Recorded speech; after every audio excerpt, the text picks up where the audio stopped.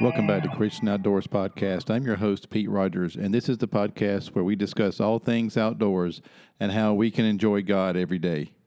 And welcome back to Christian Outdoors Podcast. I'm your host, Pete Rogers, and this is episode number 47. And I'm really excited that you have joined me today here on Christian Outdoors Podcast. I have an excellent guest coming on in just a few minutes, but before we get to that, I wanted to announce some big news. I just released another new book.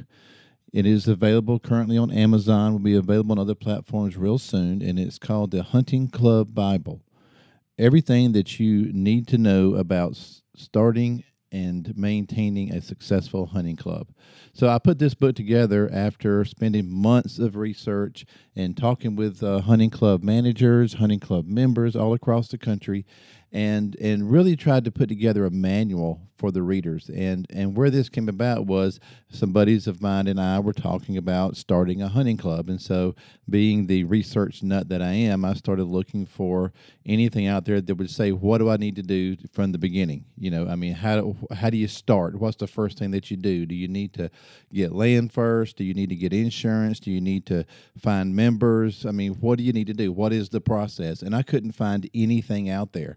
And so being a writer and you know, they say the mother of invention is necessity, needing some kind of manual, I decided to put one together. So I spent months researching this, again, talking with many people out there, and I really hope it's going to be something that'll be very beneficial to people who were either thinking about starting a hunting club or are currently in one and want to find a way to make it better.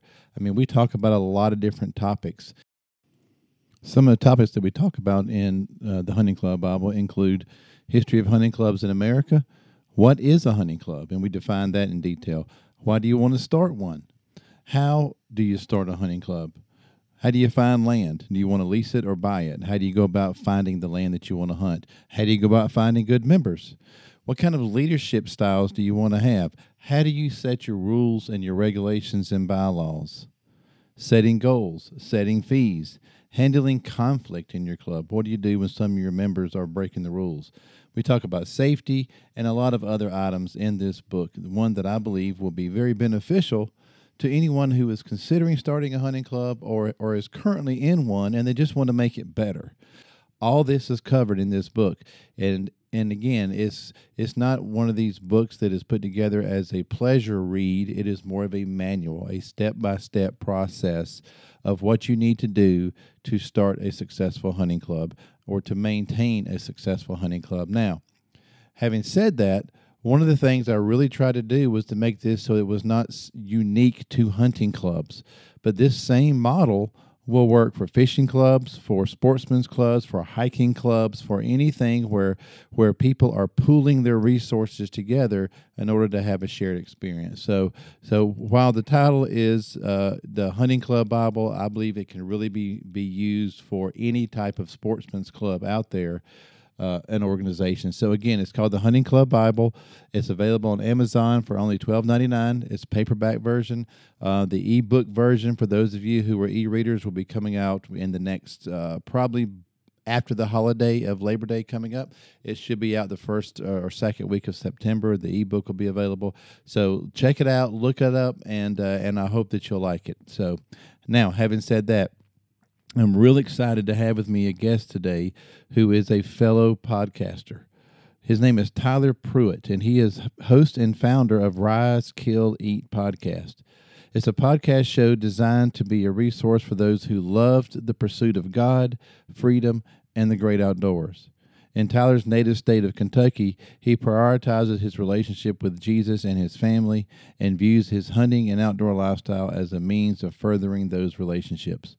The Rise, Kill, Eat podcast was founded with the idea of wanting to be a voice for people who have a personal relationship with Jesus Christ and pursue wildlife through hunting, fishing, stewardship, cooking, and camaraderie. As you can see, Tyler and I share a passion for enjoying the outdoors and enjoying Jesus and enjoying God every day. So I'm really excited to have him on the show. He was very kind to have me as a guest on his show, and I'm not really sure when that episode will be airing, but I'm excited to have him on my show. And so without any further delay, welcome Tyler Pruitt to the show. Well, I appreciate it, Pete. That's a really good introduction there. That was awesome. I appreciate that. Well, you wrote it, so it ought to be pretty good. But no, I do appreciate you being on, or allowing me to be on. See, I got to flip the script here. Yep. Allowing me to be on that the Christian Outdoors podcast. It's certainly a pleasure, and I'm humbled by the opportunity. So thank you so much. Well, you're quite welcome. Just so the listeners know, Tyler and I kind of hooked up because we had a common guest on the show. We've had several common guests, but one in particular, Mr. Tony Smotherman, who told me about your podcast, and I think he told you about me as well. And so I decided, you know what, he and I are trying to do pretty much the exact same thing. So we might as well pool our resources and let's talk about it together so that we can, maybe help each other and help further the message that we're trying to get out there. And that is, to enjoy the outdoors and to enjoy God. So tell me, Tyler, if you would, just a little bit about yourself to give the listeners some history of who you are, and then we'll jump into your life and then to your podcast. Yeah, definitely. Thank you so much. So I am the host and founder of the Rice Kill Eat podcast. That was something that founded, I guess, at this point about a year and a half ago. And it was birthed from the idea of just exactly what you said, was to mesh the two worlds of faith in Christ and hunting. I mean, those are two things that I'm really passionate about. So I wanted to be a voice for people who have those same kind of passions and that kind of thing. And I know that's something that you also is prioritizing in your platform as well. But that's kind of my little side gig that I do. But full time, I'm a teacher. So we were kind of talking before, that, right now we're in the midst of kind of getting the school year started. And it's a little crazy because this is probably the weirdest beginning to a school year that I've ever experienced. I've only been in the teaching career for a few years, and this is certainly one that is going to be one to remember. And so that's something that I do full time. I am married. I've been married for just over 8 years. Had to make sure I got that right. Don't want to get in trouble there. So been married for just over 8 years. We have 2 beautiful, healthy kids. I have a 6-year-old little boy, a 4-year-old little girl, and ready to get out into the woods here in Kentucky. That's my home state, born and raised in Kentucky. And we have our archery season opening up this weekend. So I'm sitting on the edge of my seat getting ready for that. I bet you are. I bet you see ours is already open, but it's already 100 degrees, and I just cannot endure. I mean, today the heat index was 102. I can't sit there and enjoy it when I'm just pouring sweat. Yeah. When I'm not even moving, I'm just sitting there, and right. The thermocells are going to keep the mosquitoes off of you. It has to cool off a little bit just for me to be able to enjoy it. Right. It is hard to hunt whitetails this time of year. I do like the early September setups though, just because the bucks especially, they are still on their summer patterns. If you're lucky enough to try to find one that has some velvet on it still. I mean, of course, it varies depending on the area and the deer, of course. But if you can find one with velvet, then, that's always something that is rare, for a lot of people. Right. But yeah, that is something though, like you were saying, that the heat is something that is hard to work with. Fortunately for us, we kind of have a little bit of a cool front coming in this weekend. We had some rain this morning, and we've got, I think right now the forecast is saying it's going to be in the upper 70s. So once that sun starts coming down, I'd be all out there then. Yeah, definitely. So I'll be out there doing a little bit of dove hunting and a little bit of deer hunting this weekend. So I'm excited. Our dove season opens Saturday, so I'll be going to do that. My brother always makes a really good dove shoot, and so I'll be going down there Saturday. It's an afternoon only the first 2 days here in South Carolina, so we'll be hitting the field about 3:45, and we shoot for a couple of hours, and it usually takes me the full time limit he allows to get my 15 birds. I'm taking 6 boxes of shells with me, Tyler, because that's how bad of a shot I am. I'm right there with you. I'm not a box of bird. I'm a 2 boxes a bird kind Oh of yeah, guy. So oh yeah, yeah. just My waylay worst. them and just scare them, I guess. That's right. That's why they call it a dove shoot and not a dove kill. Because That's right. I just keep them flying for everybody else. I think a couple years ago I actually counted. It was 53 shots where I actually killed one, and that's Oh, a yeah. little worse than normal. Last year I got my limit in under 3 boxes, so I was really proud of that. But I get too excited and I just start shooting. I do. But anyway, we didn't hear talk about that, so that's all. That's great. That's great. So tell me, what was your launching pad into the outdoors? And have you always been involved in it? Like, did you grow up in a hunting family, or it was something you took to yourself, or what? Yeah, so yeah, I got into hunting a little bit later in life. I didn't necessarily grow up doing it.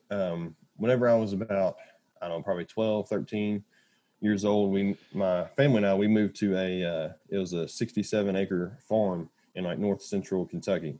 So we were renting a house on a little piece of property, and the owners of the property gave us hunting permissions to be able to hunt on the land. So my dad, of course, he had grown up hunting and that kind of thing off and on.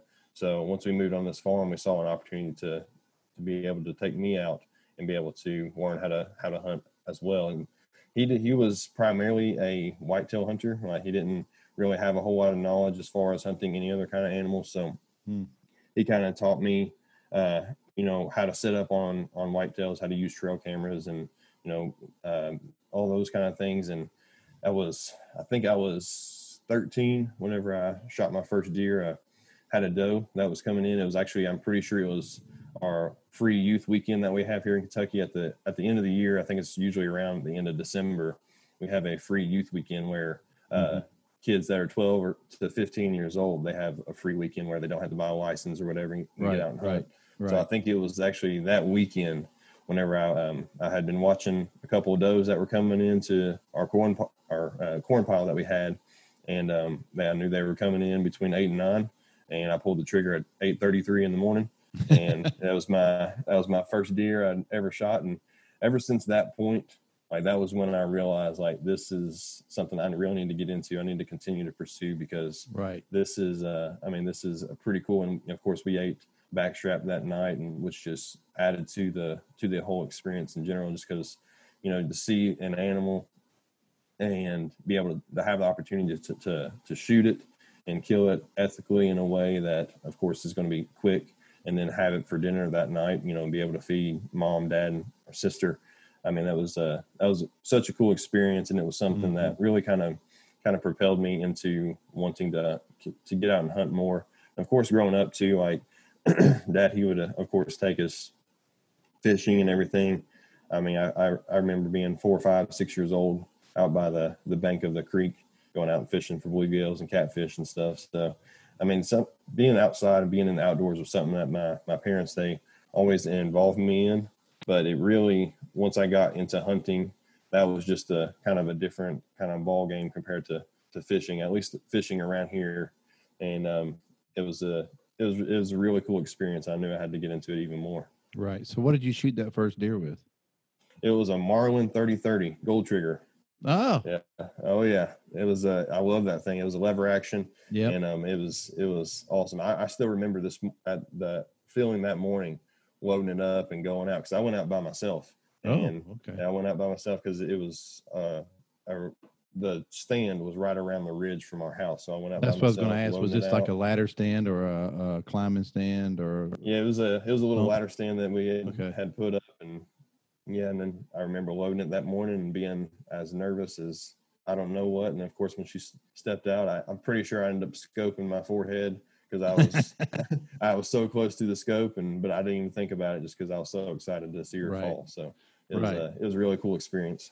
That's awesome. That is really cool. Yeah, I mean, I love to hear people tell the story of getting their first animal, whether it's a deer or a squirrel or dove, whatever it is, because it's something that they tell with such excitement and such passion and they're almost giddy when they get to talk about it again, because they're reliving that moment that just captivated them in such a way. That's really cool. Now, I want to clarify for the listeners out there that baiting is legal in Kentucky. Yes, Okay, when yes, you it talk about is. decorum, and it's legal here too. And it's legal in a lot of states, Yeah, and we're not going to get into the ethics of that or whatever, but right. it is a legal way to do it, and a lot of people do it, and I love it personally for the reason that you said is that Hmm. here's a young person getting involved in the sport, and they see animals because nothing can ruin a young hunter quicker than boredom. You Right. sit there year after year after year, or hunt after hunt to hunt, and never see anything, But and that's why I love the legal baiting in those states is because it helps the novice to be able to experience the excitement of seeing game. Having Right. And said that, yeah, fortunately, go ahead. yeah, sorry.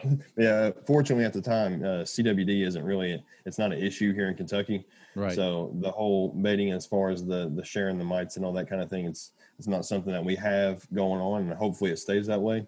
So Hmm. yeah, like you were saying, it's legal, and it's something that a lot of people take advantage of, and because of that, like you were saying, it is a way to have animals come in and see them more often. Hmm. That's right. That's right. And it really shows our age difference, Tyler, when you said that your dad was teaching about hunting, about how to run game cameras and all that. And I thought, I said, whoa, game cameras, that's new to the game here, as far as Yeah, I think that was yeah. I think that was 2005 whenever I shot that deer. So I'm Okay. 28 Okay. now. So Okay. Okay. Oh, yeah, that's very new because I'm in my 42nd year of hunting. yeah. Yeah, I'm old enough to be your dad here. Uh, yeah, I'm 56, so I definitely am. Yeah.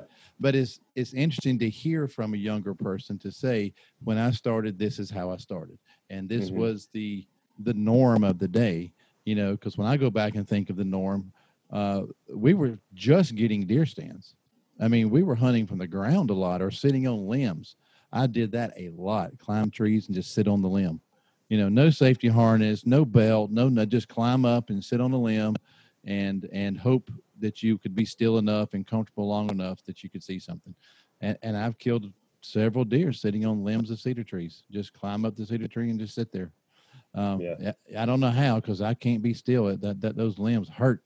Give it They about just 30 minutes to an hour or so. You'll That's be about all. That's squirming. it. That's it. That is it. Yes, it is. Well, you kind of answered my next question about when you started hunting. So you said that when you took that first deer, it just really Hmm. you just got hooked, I guess, huh?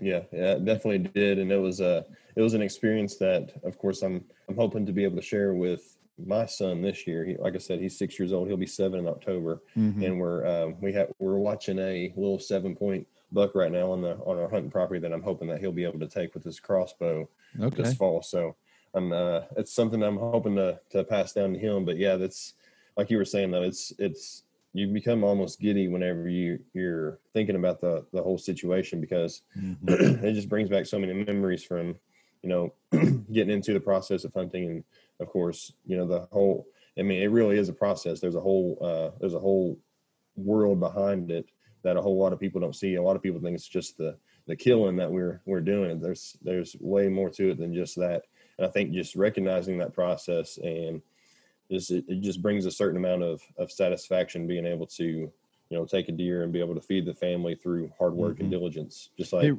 it really Proverbs does. says. Yeah, Yeah. it really does. Just like I was telling my son the other day, is I just got access to some 84 acres really close to where I live because most of my hunting property is 3 hours away. Yeah. So I was just excited that I was able to do some bartering with a fella, and he gave me access to 84 acres. So I was up there just scouting and walking and looking. And it's like, oh, this is so much fun. I love this, looking for trails and rubs, and found a lot of bear sign, which was exciting. Um, Yeah. uh, Even though all I had was a stick with me, but still, I know the bears are going to run when they hear me coming. But it was just for me putting the puzzle together, finding all the sign, trying to find the right tree to sit in, or the right hill to build a natural. I use a lot of natural ground blinds, Mhm. just if the topography allows, And to me, that is the most exciting part. And when you can do all that, and that deer walks by right where you think they're going to, man, that's exciting. Yeah, it definitely is. Yeah, it really is. I mean, you're in their bedroom, so to speak, I guess. Mm-hmm. And the fact that they don't know you're there, like just having that feeling, just the feeling of your heart pounding, knowing that, that deer standing, 15, 20 yards away from you and has no idea you're there. It's just, it's a feeling like none other. And it's definitely something that continues to continues to drag me out into the woods at 4 o'clock in the morning. And I will be doing it, as long as I can, as long as my body lets me. So That's awesome. That really is. What other things do you hunt besides deer? You well, mentioned doves earlier, so. yeah. So at this point, I try to consider myself to be a general outdoorsman. I had a good buddy of mine who introduced me to hunting a lot of different species of game. Of course, my dad introduced me to deer, but my buddy Max, he introduced me to duck hunting, turkey hunting, dove hunting, really just about any kind of season, anything that's in season at the moment is something I enjoy going after. But so if I had to pick, as far as favorites go, because I've been asked that before, it's tricky to kind of come up with something. But I mean, the sound of gobbling in the spring, it's hard to beat that, because it's just, especially if you get one close enough to you. I mean, it's hard to beat that spring turkey season. If I had to compare that to whitetails, as far as being up there in my top 2, top 3, those two would be definitely up there. I have to agree 100%. Everybody who's listened to this podcast knows that.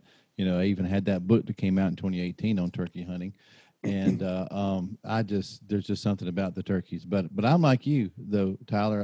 I'm an equal opportunity killer. If it's in season and I have an opportunity, I'm gonna go after it.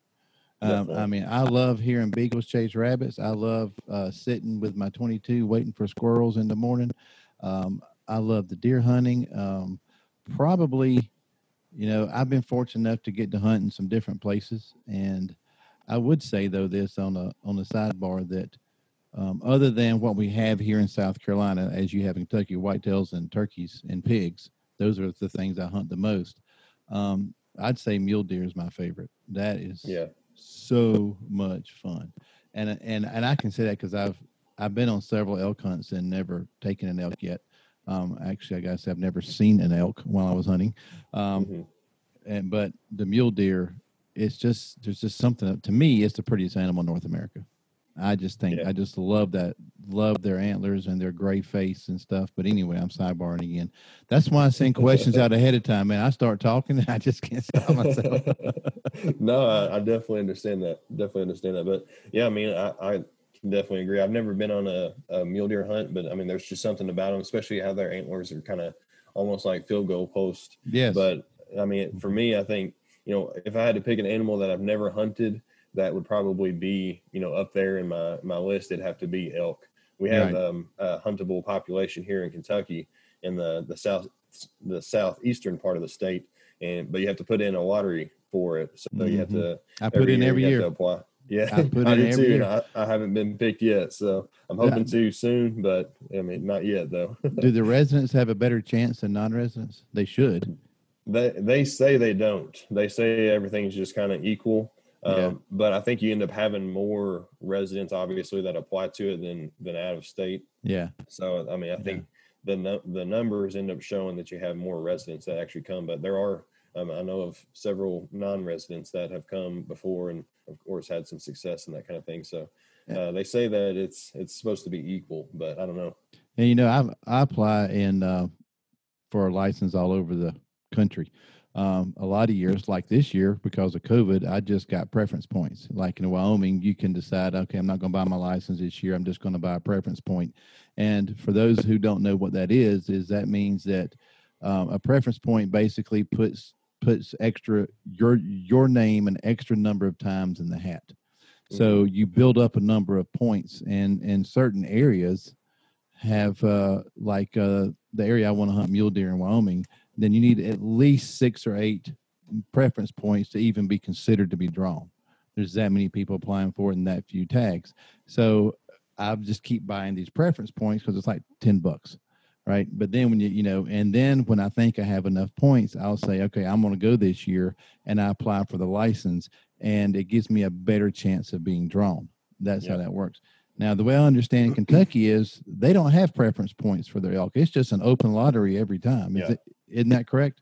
Yes. Yeah. So you can, they have three different applications you can do. You could do a either sex archery, or you could do actually, I may end up messing this up now I'm thinking about it, but there are three different ones. I think it's a cow firearm, and maybe it's a bull archery. I don't know. There are three different options There are though, that three, you have. and I put in I for all forget what three they of them are off every the top time. of my head. Yeah. Yeah. But yeah, so what they say is that you apply to it, and then everybody's name goes in a hat essentially, and then they draw however many tags they have, and then everybody else better luck next year. So yeah, there's no that's kind of how they preference have it points set if up. you don't get drawn. None at all. Right. None Yeah. at all. Yeah, and that's different. I mean, even here in South Carolina, we only have one lottery hunt, other than some of the special ones, which is the alligator. And if you don't get drawn this year, then you get a preference point for next year. And usually, you can get drawn at least every other year. Yeah. For the alligator tag, and so you put in every year, and you know, like I drew 2 years in a row, then I didn't draw for a year, then I drew again, and so forth. So, yeah, and I like that.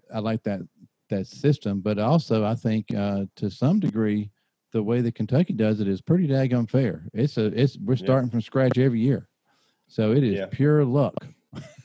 Yeah, it's definitely fair, but I know you end up with a lot of residents who are pretty frustrated every year after year, because they're like, I've been putting into for this thing, for 10 years. Yeah, I haven't been drawn yet, and then so and so down the street, he puts in 1 year and he gets drawn.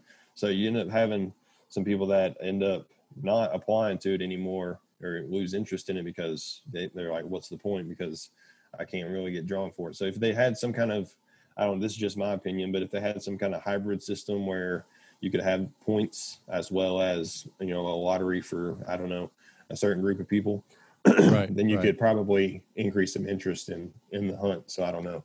But the more people that lose interest, the better chance I have. That's true. That is true. Yeah. So let's don't encourage that too much.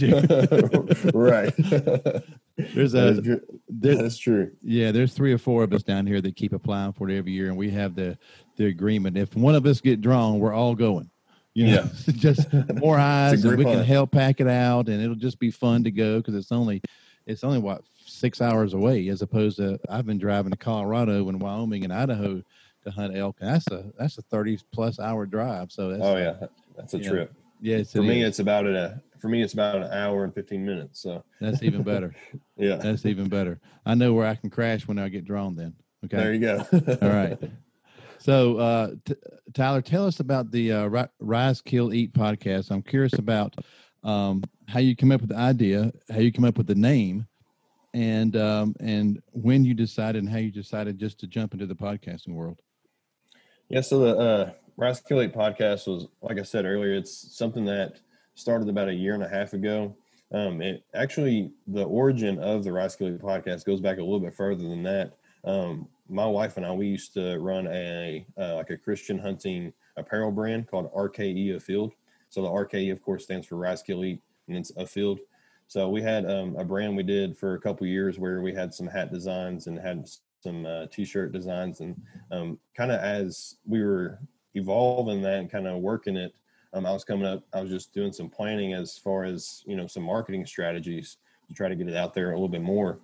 And I've always been somebody who I like to listen to podcasts. Like I've listened to Meat Eater podcast. I've been listening to that one with Stevie Ornella for, I don't know, probably 4 or 5 years now. Just the whole podcasting medium is something I've always been interested in. It's something I listen to during my commute to work and that kind of thing. So I was thinking, some marketing strategies for this apparel brand that we had. And I was like, well, why don't I just start a podcast? Like, if I want to give this brand a voice, then why don't I literally give it a voice? So what I did was started doing some planning, and of course we just took the RKE from the RKE Field brand name and took that and turned it into the podcast name. So that's where you get the Rise, Kill, Eat from on more of a shallow sense, but where the RKE, the Rise, Kill, Eat comes from is, of course, Acts chapter 10, verse 13. So it's when when Peter is having a vision and the Lord tells Peter, rise, Peter, kill and eat. And that whole verse and really that whole chapter, that whole Acts chapter 10, it's about, the gospel being for people. It's being for all walks of life. Like, it's not just for the Jews like it was in the Old Testament. It's now for everybody, the Jews and the Gentiles. And that's what the whole Acts chapter 10 is all about. It's about a group of people. And, I'm not a Jew by genealogical means or, geographical means or anything. I'm considered a Gentile. So the gospel is for me. It's for everybody. I mean, it's for all people of all walks of life, all nations, all languages. And that's really what the whole chapter is all about. And, of course, rise, kill, eat, rise, Peter, kill, and eat, 10:13. It's kind of the start of that whole story. So, of course, the people who don't know aren't familiar with the Acts chapter 10 story. So Peter is up on top of a roof, praying, and he's hungry, and he ends up having this vision because it's hot. I mean, he's out in the desert, essentially. It's hot. It's in the middle of the day. It says it's probably around noon or so. So he ends up having this vision where this sheet comes down, and on the sheet, I'm assuming like a bed sheet or something. I don't know. I guess that's kind of how I picture it. But this sheet comes down. It's got all kinds of animals on it, all kinds of four-legged creatures, and that's when God tells him, rise, Peter, kill and eat. Like, here you go. Here's everything we have right here. And Peter, at first, he denies it. He says, "No, Lord, I'm not going to eat anything that's unclean." And then, of course, God responds, "Anything that I've made is not to be considered unclean." And then, of course, that whole story progresses into talking about, of course, different races, different nations, and that kind of thing. And eventually you get to the point, like I was saying a second ago, that the gospel of Jesus Christ is for all people. And, to have that, I guess, summarized down into a few words, rise, kill, eat is of course where the name comes from, because that's what the whole idea of the podcast is. It's to mesh the world of hunting. So of course, whenever we hunt, it involves some violence, it involves some killing, but at the same time, a life eats a life, and we get to eat it at the as a result. So, rise, kill, eat, it brings in a couple of different elements to hunting, and it brings in, of course, the element of the gospel being for everybody, regardless of race, regardless of nation, regardless of what language you speak, and that kind of thing. So there's a little bit of a deeper meaning other than just the fact that we get to go out and get up in the morning, go kill something and bring it home and eat it. I mean, it goes a little bit further than that. And I mean, that's really what kind of got me into wanting to do the podcast. And at one point this past fall, I'd actually deeply considered, discontinuing it, because at the beginning of October, my dad passed away. So there was some time there where it was, right in the middle of hunting season. And I was like, I don't even know if I want to do this anymore. And, after a lot of thoughtful prayer and a lot of discussions with my wife and with some friends, I ended up deciding to jump back into the podcast and things. So I started releasing some episodes again this past spring, and of course had Pete on here recently. I don't know when you're planning on releasing this episode, but his episode on the Rise Kill Eat podcast will post in the middle of September. So I'm excited to be able to share that. Man, that's a great story, Tyler. It really is. It's I connected the Rise, Kill, Eat with the scripture there, but I was curious as to what drove you to that, and you explained it very well. And as a Christian who also loves the outdoors, but also trying to spread the good news, what would you say is your main mission behind the podcast? I mean, because we're trying to do the same thing. And and I think that's wonderful. I don't see that as competition. I see it as more voices to try to share the good news of Jesus Christ with as many people as possible.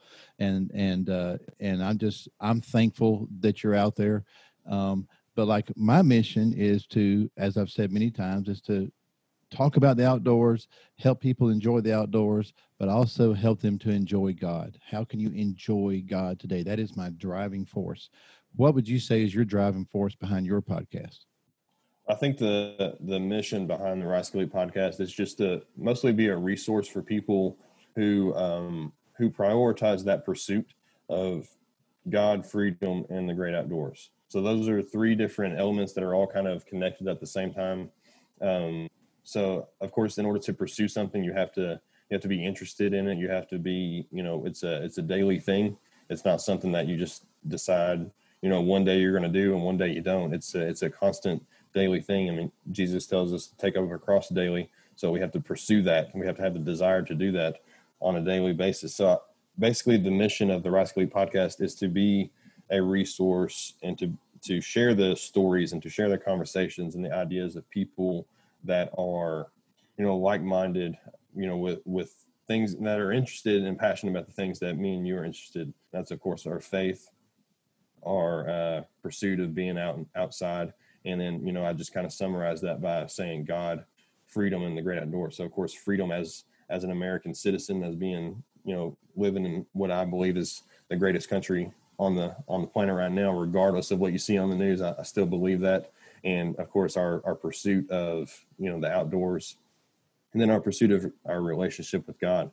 And to kind of add to that freedom part, it's a freedom in Jesus. I mean, we've been reconciled with God. We were faced with the problem that we can't solve on our own. And that is, of course, death. And we are given a certain freedom through Christ because of his resurrection. Like he solved a problem that we couldn't solve.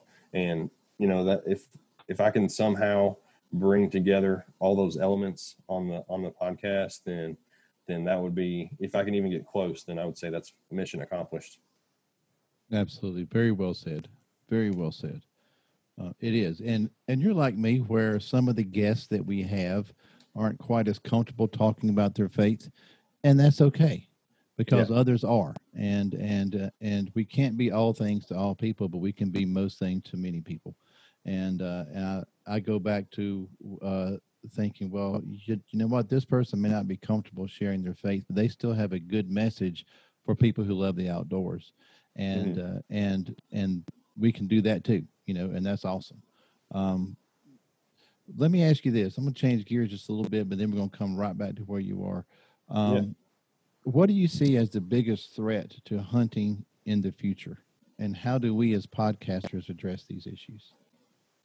Well, I think the biggest threat to hunting specifically would just be a lack of interest as the generations advance. So one of the biggest keys that I think we have as hunters now, I mean, we're all, regardless of what age we are, I mean, we all have a certain responsibility to be, role models and to be people that are going to, what I call extend the hunt for those, below us. So like I said, I have 2 kids, and I want them to grow up in the hunting lifestyle too, because I think it does something for us in our relationship with God. It does something for us with our appreciation for his creation. And Absolutely. If we're out hunting, we have this close bond with the Creator through his creation. I mean, just very similar to how Romans 1:20 tells us. So, I mean, I think the biggest threat is a lack of interest as we continue to advance, because, I mean, there's a lot of people who right now, I don't know the numbers, I wish I had looked it up, but there's a lot of people right now who may support hunting, but they don't hunt.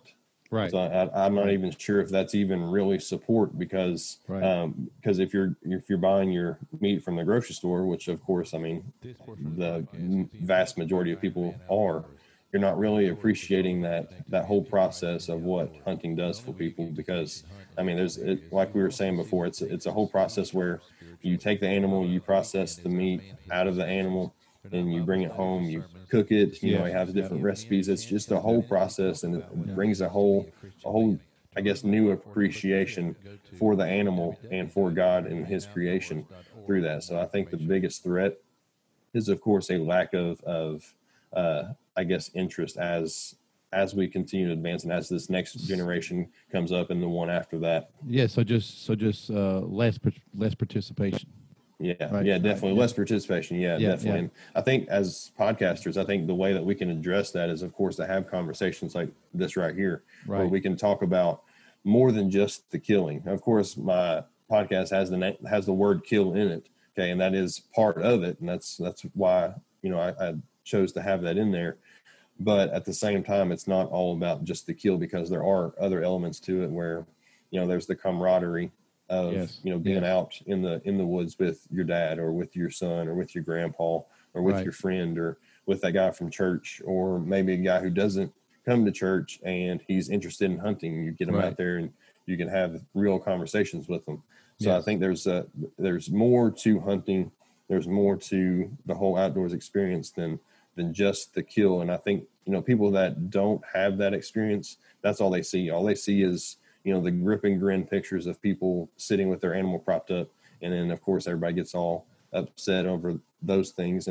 But there's way more to the story than just that. So to be somebody who's a podcaster, I know you can really relate with this, but to be somebody who's a podcaster, we have the opportunity to be able to tell those stories in long form, where you don't have just a picture, or you don't have just a little clip, or like a 2 minute, series of kill shots where you're Mm-hmm. knocking down, I don't know, 100 deer in 2 minutes or whatever it is. Mm-hmm. I mean, Mm-hmm. there's way more to the story, and it's our responsibility as podcasters and as hunters, really, to be able to share those stories. That way the younger generation now, the ones that are coming up, the young kids now, as they continue to grow, they can see what hunting truly is about. Right. Right. Let me ask you. I'm gonna bait you a little bit here, but since we're both podcasters, we can kind of debate this openly.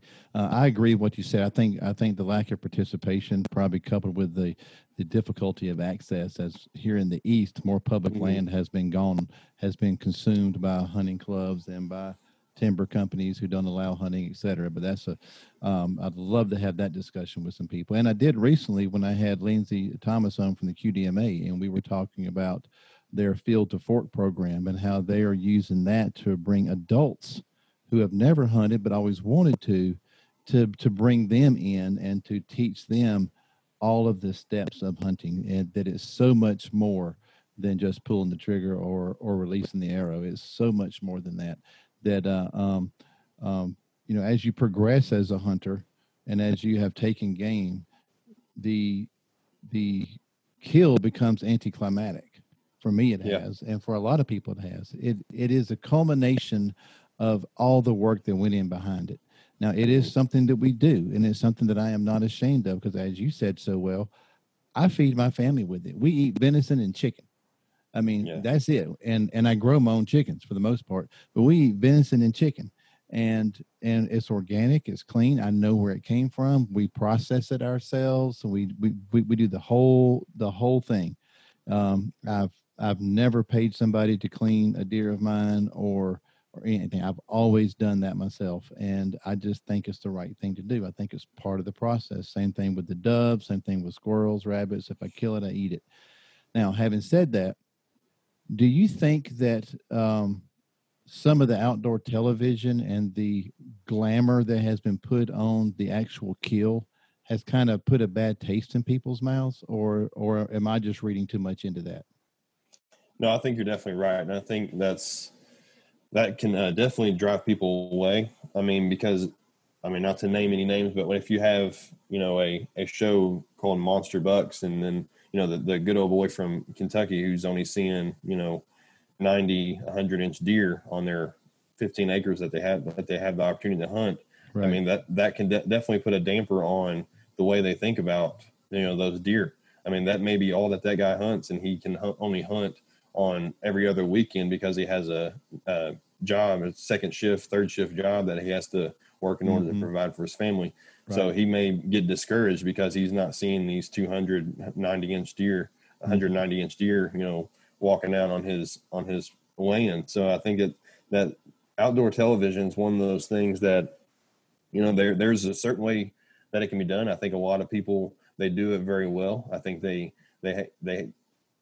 excel at being able to tell the story and having a story connected to it. But I think Right. whenever you have, of course, all these hunters that this is literally their full-time job, and they're on their $15,000 leases, and they have all this property that they have available to them. I think if you don't handle it in a way where you make it known, like, hey, this is not this is not normal, especially for a new hunter, somebody who's an adult trying to get into hunting.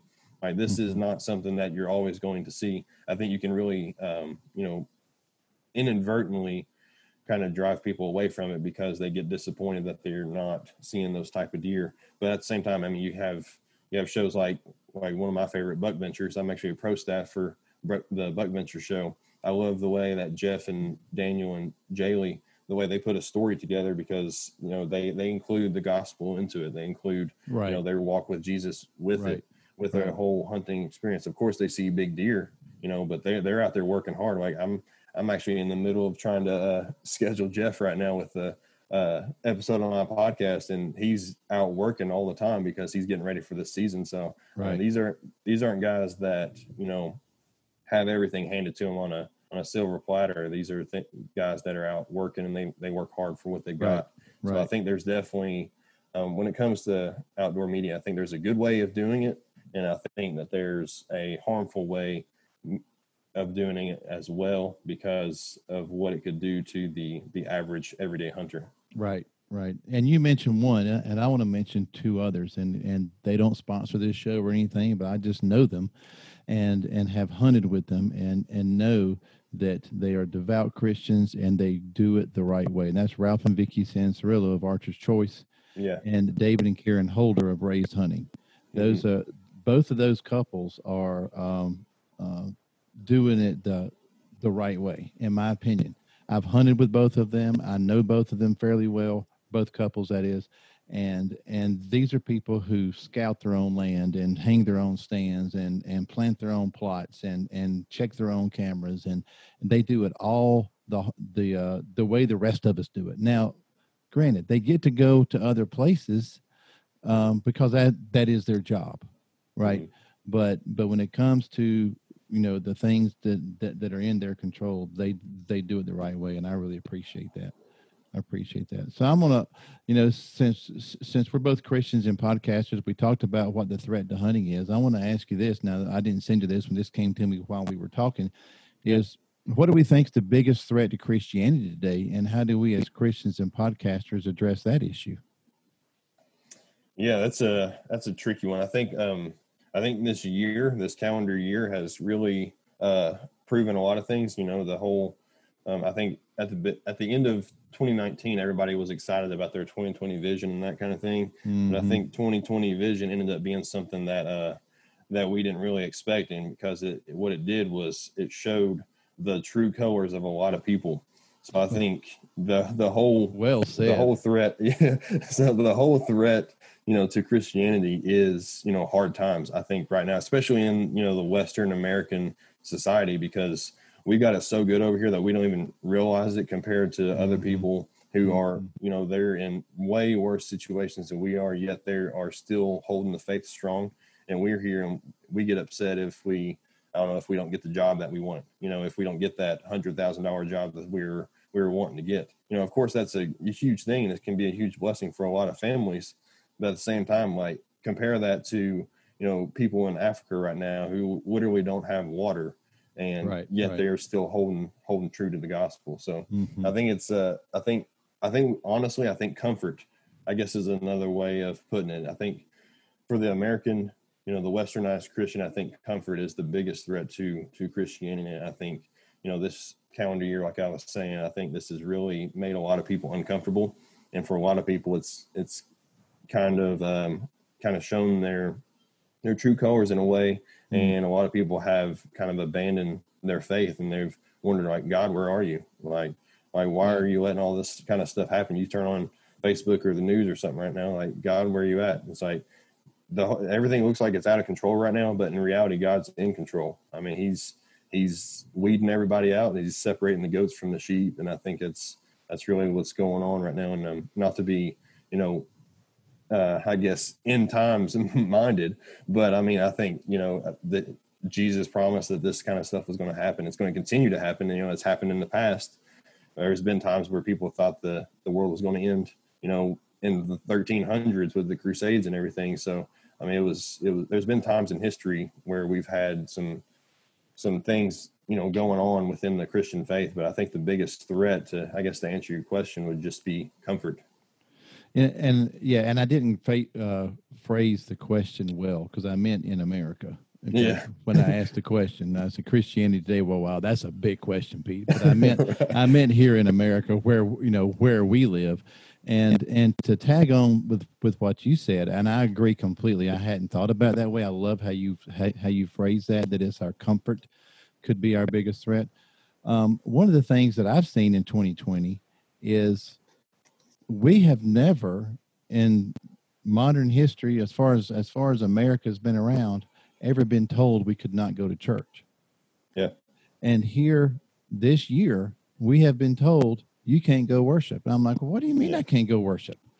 And Right. I have a son who he's on his way back from California right now. They moved to California last year, and because of their governor, they're moving back home to South Carolina because Yeah. everything is shut down. They even said out there that you can't have Bible study in your home. You can't have any gathering of more than 3 people unless you're family at Yeah. all. And 3 may be the wrong number, so don't crucify me if I had that number wrong. But they could not attend church. They couldn't even have their little small groups. They could not gather at all. And what I see for Pete is I miss church. I Yeah. think I said this the other day. I really miss it, and I think one of the things that's happening, at least it feels like it, Tyler, and correct me if I'm wrong, is it feels like for the first time in my life, being a Christian in America is somewhat persecuted. Nowhere Hmm. near what other countries have had to deal with, but it's the most that we've ever had to deal with. And I mean, from the left wing politics or politicians who are doing all they can, it feels like, to destroy Christianity, to the laws that are being passed that go completely against all of our morals and values, and from the abortion laws to the Hmm. LGBTQ laws to the now there's some states that are saying that pedophilia is natural, Yeah. and I've you seen should that. and you shouldn't prosecute against it. I mean, what kind of rock are these people crawling out from under? That is, and so when I think about it strictly from a Christian standpoint, I'm thinking this is not just against common sense. This is against God. This is an attack against everything that God has told us is right and wrong. And it makes me, as a Christian and as a podcaster, ask myself. That's why I'm asking you, what what is our role in this? How far should we go, and what should we do to address these issues, if anything? Hmm. And I'm not sure. Yeah. I don't know. I mean, other than what the Bible says, I don't know if there is a right answer right now. But I think what's more, I guess, frustrating for me, kind of looking at the whole situation is the amount of Christians and pastors that are just allowing it to happen. I mean, if you have, Yes, pastors that they are choosing to keep their doors closed for, whatever reason it may be, then I think that really becomes an issue with the health of the church. And I think a lot of churches are seeing a lot of their health, their church health, really decline right now because hmm, I mean, people like you and like me, we're missing going to church. And if there's a church down the road that is having services, like, I want to go there, and I may absolutely. become very involved there, and I may, I think a lot of churches are seeing that kind of thing. And I think it's the fact that I guess, going back to the whole comfort thing, if we're just comfortable enough with allowing other people to make decisions for us rather than challenging those same people with the word of God and using the word of God and what Jesus and what the Bible says about situations like this, I think it's, unless we start to kind of push back and we don't hold true to what the Bible says, I think it's just going to continue to get worse. And as much as I hate to say that, I mean, I think it's true. And I think if you give an inch, they'll take a mile, kind of Oh, thing. I think absolutely. that's true with, when it comes to faith, especially Christian faith. It seems like, 'cause you don't really see a whole lot of this going on with other type of religions. Nope. But I think that's very true with, gun rights and all kinds of different things. I had a conversation just what is today, Wednesday? I guess it was last Thursday with a pastor friend of mine. He and I went to seminary together, and he's pastor of a church about 20 miles from here. It's a fairly large church. They have about 750 on Sunday morning, and they're still not open. Mm-hmm. And he was telling me about this email he got from a charter member.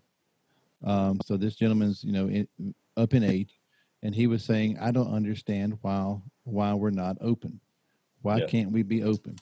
People don't have to come. And he said, and here in South Carolina, it's like a 0.07% sickness rate with the COVID, something Yeah. like that. And this pastor said to me, he said, I want to ask him, which 7 people do you want to die? Are you going to pick them out? And I just looked at him. I said, you're missing the whole point. I said, Yeah. do you think before 2020, do you think people came to church sick with the Oh cold, yeah. with the flu, with some other ailment, bronchitis or mononucleosis or something else? Do you think people were coming to church before 2020 and were spreading germs, were catching something from the person in the pew behind you? Never gave it a thought. You think when people go to football games and there's 80,000 people packed in there like sardines, that there's not somebody around you who's coughing and sneezing and not washing their hands, and you Right. run the risk of getting sick? If you're going to be in public, you're going to run the risk of getting sick. That's just Mm-hmm. the way it is. Yeah. And he was like, I hadn't thought about it like that. I said, well, you need to, because more and more people are really, really missing corporate worship, and I think you're going to get people out of the habit of coming. And Yeah. I think there's good news in holy habits. Yeah. Um, and so he said, all right, we talked about it a lot more than this. We talked about it probably an hour. But now they're planning to open in 2 weeks. Yeah. Trying to get everything ready to get open. And I don't know if I had any input on it, but he was like, now some members of the staff have family members that have compromised immune systems. And I said, then just don't tell them they don't have to be there. That's all Yeah. you got to do. I mean, Mm-hmm. it's that simple, and I think that's true anywhere. How many times, I mean, I'm sure your principal tells you don't come to work if you're sick. Oh Right? yeah. I mean, that's just standard procedure. It's standard Yeah. procedure, but people go to work sick anyway because they're afraid Right. they won't get paid if they don't go, or somebody Right. else is going to take their job, or whatever it is. So, I think that we need to just be very cautious about some of the ways that the church is handling this. I like how you said it. I think there's a lot of pastors who are and denominational leaders, let me put them in there, who are not Yeah. handling this in a Christian way or a biblical way. And you can't protect people from everything. Mm-hmm. It's like I told him, I'm an adult, right? I can make my own decision. If the Right. door's closed, you've made the decision for me, right? But if the door's open and I say, you know what, I'm not feeling real well, or I know that Bubba over here, he's been coughing and sneezing and he's probably going to be there, so I'm going to sit somewhere else, or I'm just not going to go today, or whatever it is. At least I have the choice to do that. And Right. and that's what I'm missing is that choice. Yeah. Definitely. All right, I'm didn't mean to get off on that, but I just, No, as we were I'm right there talking with you. about how hunting has been impacted in America, I want to talk about how Christianity has been impacted as well.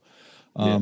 It's So definitely been impacted. it really has. It really has. So let's brag about Rise, Kill, Eat for a while. So okay, podcasting is growing fast. Yes. I think you and we're just ahead of the train by getting out there. I'm October 1 will be my 1 year anniversary, and we both don't you release one every week?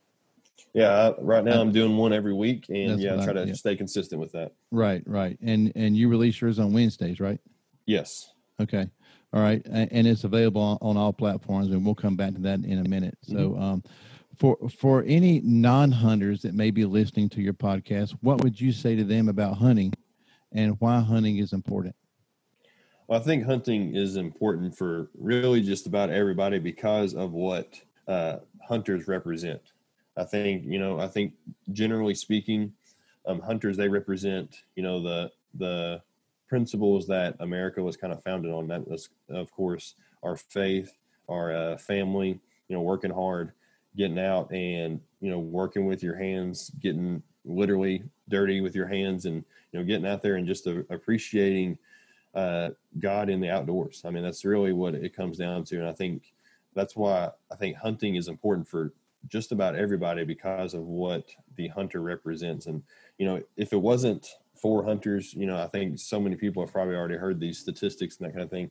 But the reason that we have the wildlife abundance that we have now is because of the North American hunter. I mean, the North American model of conservation is one that has been incredibly successful. It's been one that, you don't really see really just about anywhere else on the globe. And yet we continue to have, thriving populations of deer and elk and caribou. We're actually in the process, in a lot of ways, of restoring populations in areas of, wild turkeys with NWTF. They're doing a fantastic job with that.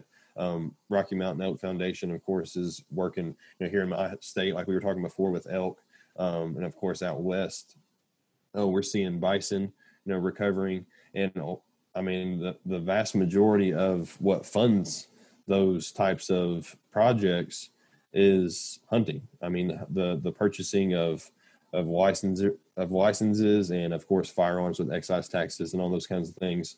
All of that money, it takes a lot of money to do those types of projects, and hunters are almost solely the ones that are funding these entire projects. So for the non-hunter who loves to go to Yellowstone and go to wherever else out west and take pictures of the bison, you can thank a hunter for that, because the reason that bison's there is because of the modern hunter. Now, of course, historically speaking, the reason that bison wasn't there 100 years ago is because of the reckless hunter. So I think what you see is a hunter that has, I guess 150 years ago, but you see somebody, I guess, a culture of hunting that has gone from the market hunting from in the 1860s and late 1800s, that, if it walks, we're going to kill it and take its fur and sell it, to now a different style of hunter who appreciates, the wildlife far more. And it's been a recovery, almost a resurrection, I guess, of wildlife ever since then,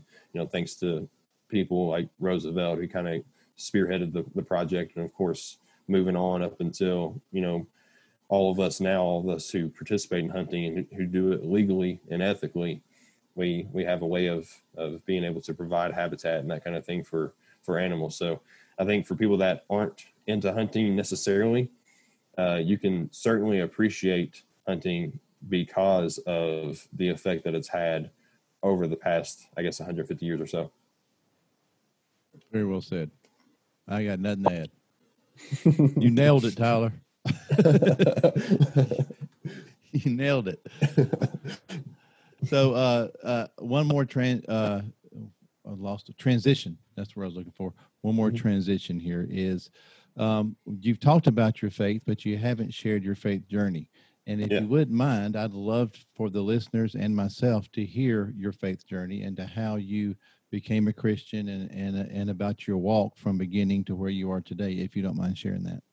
Yeah, I don't mind at all. Actually, growing up, being younger, I didn't really grow up in a Christian home. I remember being really up until, I guess, about my early teenage years, right around the time that we moved to that farm in north central Kentucky, and I shot that deer. Right before that, it was a pretty tough time, pretty tough childhood for myself.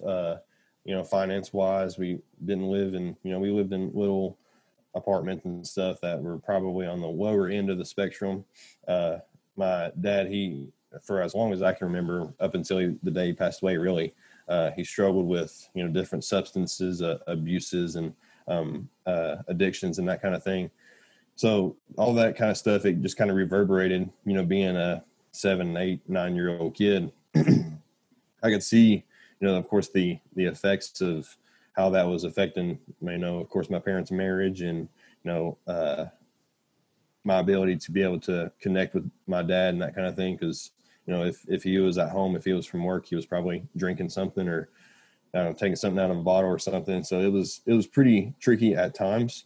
Now, I will say, that it wasn't necessarily all bad, because one of the great things, I guess, that came from the tragedy was, of course, my dad, he always loved myself, and he loved my sister and my mom. So, he always had that deep love for all of us, which of course is great. And, but he had some of his own struggles with his own father. So I think, that kind of thing, I think it really allowed him to grow that, that selfless love for us. But the biggest thing, I think, was that he didn't really love himself. I think that's really what kind of made it tough. And that's probably honestly why he struggled with the things he struggled with, was because he just didn't love himself. He loved everybody around him, but of course not himself. So he was running with, a crowd of people that were, of course, in the party and that kind of thing, being younger. And, I remember being 6, 7, 8, 9 years old, 10 years old, going to these parties with my parents, playing off on the side with a couple of the other kids that they may have been there, running around out in the woods or whatever at night. But I remember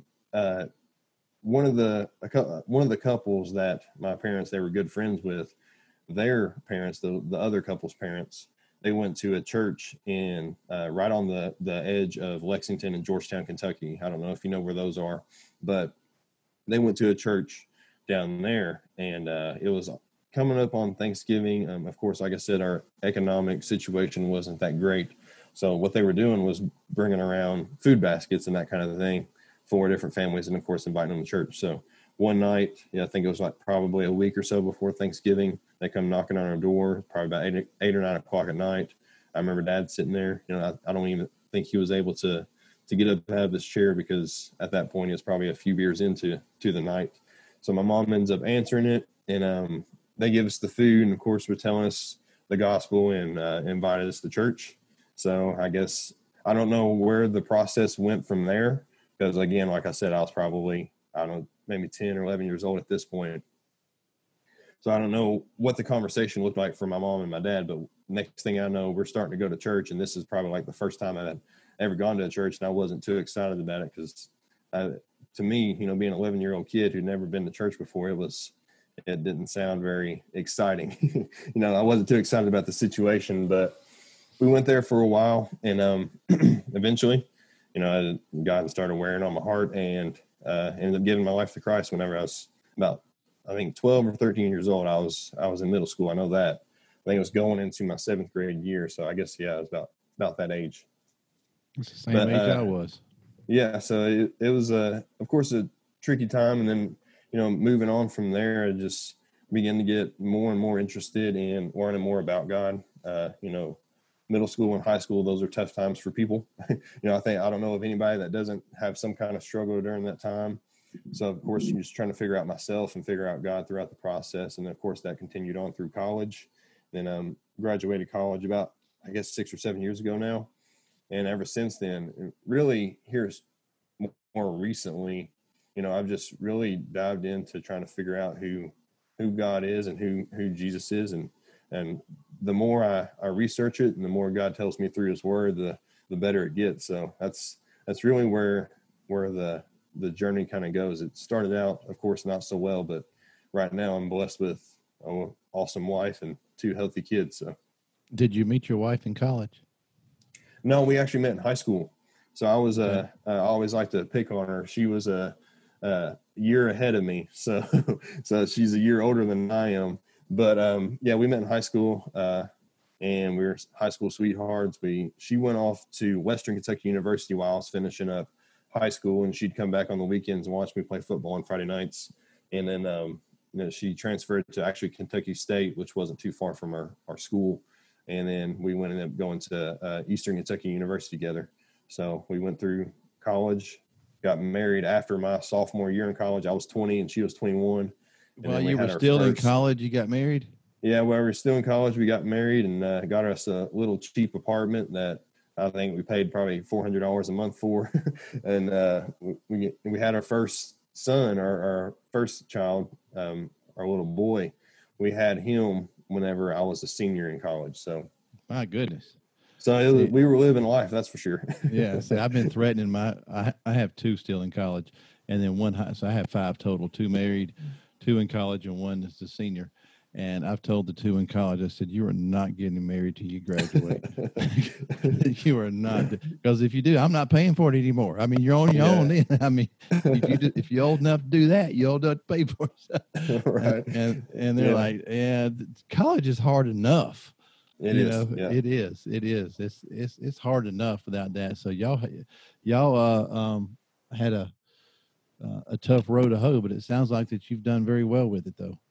Yeah, but I think the thing about, getting married early, I'm not necessarily telling your kids to go get married, obviously, but the thing about getting married, young was that, both of us, both my wife and I, we come from, backgrounds where, once we got married, it was up to us. Like, we had to figure life out, and Right. It was either lean on each other or it ain't going to work out. So we obviously chose to lean on each other, figure life out together. And I think, our marriage is stronger because of it. So, well, why don't you brag on your marriage a little bit as a Christian? I'm assuming that your wife is as well. yes. How has that journey together been? Oh, I mean, up to this point, I mean, it's been great. I mean, we like I said, we've got two beautiful, healthy kids. We've really we figured life out together. Our whole growth in our faith has grown as our marriage has grown. Mm-hmm. So, I mean, it's one of those things that, I try to love her like Christ loves the church. And then, of course, she, respects me because of it. And I think those are the two key elements of a successful marriage. I mean, I've only been into it for, I guess, 8 years now, but from what I can tell and from the reaction we've had so far, that it's working. So we're going to continue to just keep doing that. That's keep on doing that. So that's right. Why change it if it's not broke? That's right. That's exactly right. Well, the thing I told both my kids when they were getting married is marriage is not 50-50, because if you're only giving 50%, it's going to fail. Yeah. It's 100, and Yes. sometimes it's 110, 85. Yeah. Or whatever the math works out to be. Because sometimes you're having a bad day and she needs to carry the load. Sometimes she's having a bad day and you need to carry the load. That's just the way it is. But if you think that you can only give 50% for it to work, it's not going to work. You got to give 100% every day, all day. And she has to know that she is the light of your life, that God is first and she is second, and everything else is third. And vice versa for the girl, because I have 3 girls and 2 boys. And so I told my daughter that too. He has to know that God is first and he's second, and he has to be okay being second. Mm-hmm. And absolutely. And that's how it has to work. So man, what a great story. What a great story, Tyler. Thank you for sharing that. Yeah, I appreciate it. Thank you for sharing that. I know I've kept you on here a long time, and we've talked about a lot of things. So no, that's fine. I want to start winding it down a little bit here, but I'm going to ask you the same question I ask all my guests, and that is, the driving force, as I said, of Christian Outdoors Podcast is to encourage people to enjoy the outdoors and to find a way to enjoy God every day. So how would you encourage the listeners to go about and enjoying God every day? Yeah, I think what it comes down to is it has to be something that is, I guess, a way to I don't know. It's trying to think of how I want to say this, but basically I think what it comes down to is it's got to be something that is on your mind all day, every day. Like, it's not something that you just do on Sundays, pursuing God. It's not something that you just do in the mornings. It's not something that you just do at night before you go to bed. It's something that you have to do, all day, every day. You have to transform your mind, just like the Bible tells us to do, to enjoy God and to pursue him. And that's, I think, for me, being, of course, a husband and a father, and then a hunter and whatever else comes in after that. I think it's important to see how God can and should influence our lives in every aspect of our life. If there is a certain point in our life or a certain aspect of our life that, like, God, I don't want you to touch this, then I think we need to reevaluate, because whether it be finances, it be your marriage, it be, your health, your kids' health, your hunting, whatever it is, whatever aspect, whatever category and box you have of your life, God has to have his finger in all of it in order to truly be able to enjoy him, because And that's the only way that you're really going to be able to experience God, is if you have completely opened up your heart, taken your heart out and given it to him and allowed him to infiltrate. So I think that's the best way to kind of enjoy God on a daily basis. No, obviously not just in hunting, but of course in every aspect of life. You got to give him everything. Yeah, exactly. Right. You got to give him everything. Well said. Well, Tyler, thank you so much for being on the show with me. Is there anything else that you want to add before we wrap up and tell people how to find you and follow you on all the social media and your podcast and everything else? Well, I just want to thank you for the opportunity for being on the Christian Outdoors podcast. This was a real fun experience. It's been fun to kind of go through my whole story. I don't know if I've ever had the opportunity to really do that. So I appreciate you giving me the opportunity to do that. Thank you. You're quite welcome. So Rise, Kill, Eat podcast is available on, I know it's available on the Apple podcast app, and on where else is it available? Yeah, so it's available on Apple. It's available on Google, YouTube. I put the full episodes on Facebook, Breaker, Pocket Cast. There's a whole list on Anchor. So really pretty much a lot of the main aspects, a lot of the main places that you listen to the podcast, it'll be available on Spotify. It's available on there. So Check out the Rise, Kill, Eat podcast. And on Instagram, you can find me at the handle at Rise, Kill, Eat all together.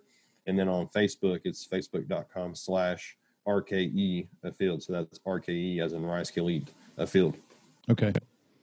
All right. That's awesome. And I want to encourage the listeners out there who are listening to this, subscribe to Rise, Kill, Eat. It is a great podcast. While we do talk a lot about the same things, we're different people and we approach it differently. And we have different guests on the show at times. And so I want to encourage you to subscribe. I'm trying to talk too fast here. I want to encourage you to subscribe to the Rise, Kill, Eat podcast and follow him on all the social media stuff, because he has a great program, and it's about bringing people into the kingdom, helping people to enjoy the outdoors, and helping people to recognize that a life spent outdoors and a life spent with Christ is a life worth living. And Tyler, I appreciate what you do. I pray for you, and I pray for your podcast to be very successful and be able to reach a lot of people. Thank you so much for being on the show, buddy. Well, I appreciate it. It's certainly my pleasure.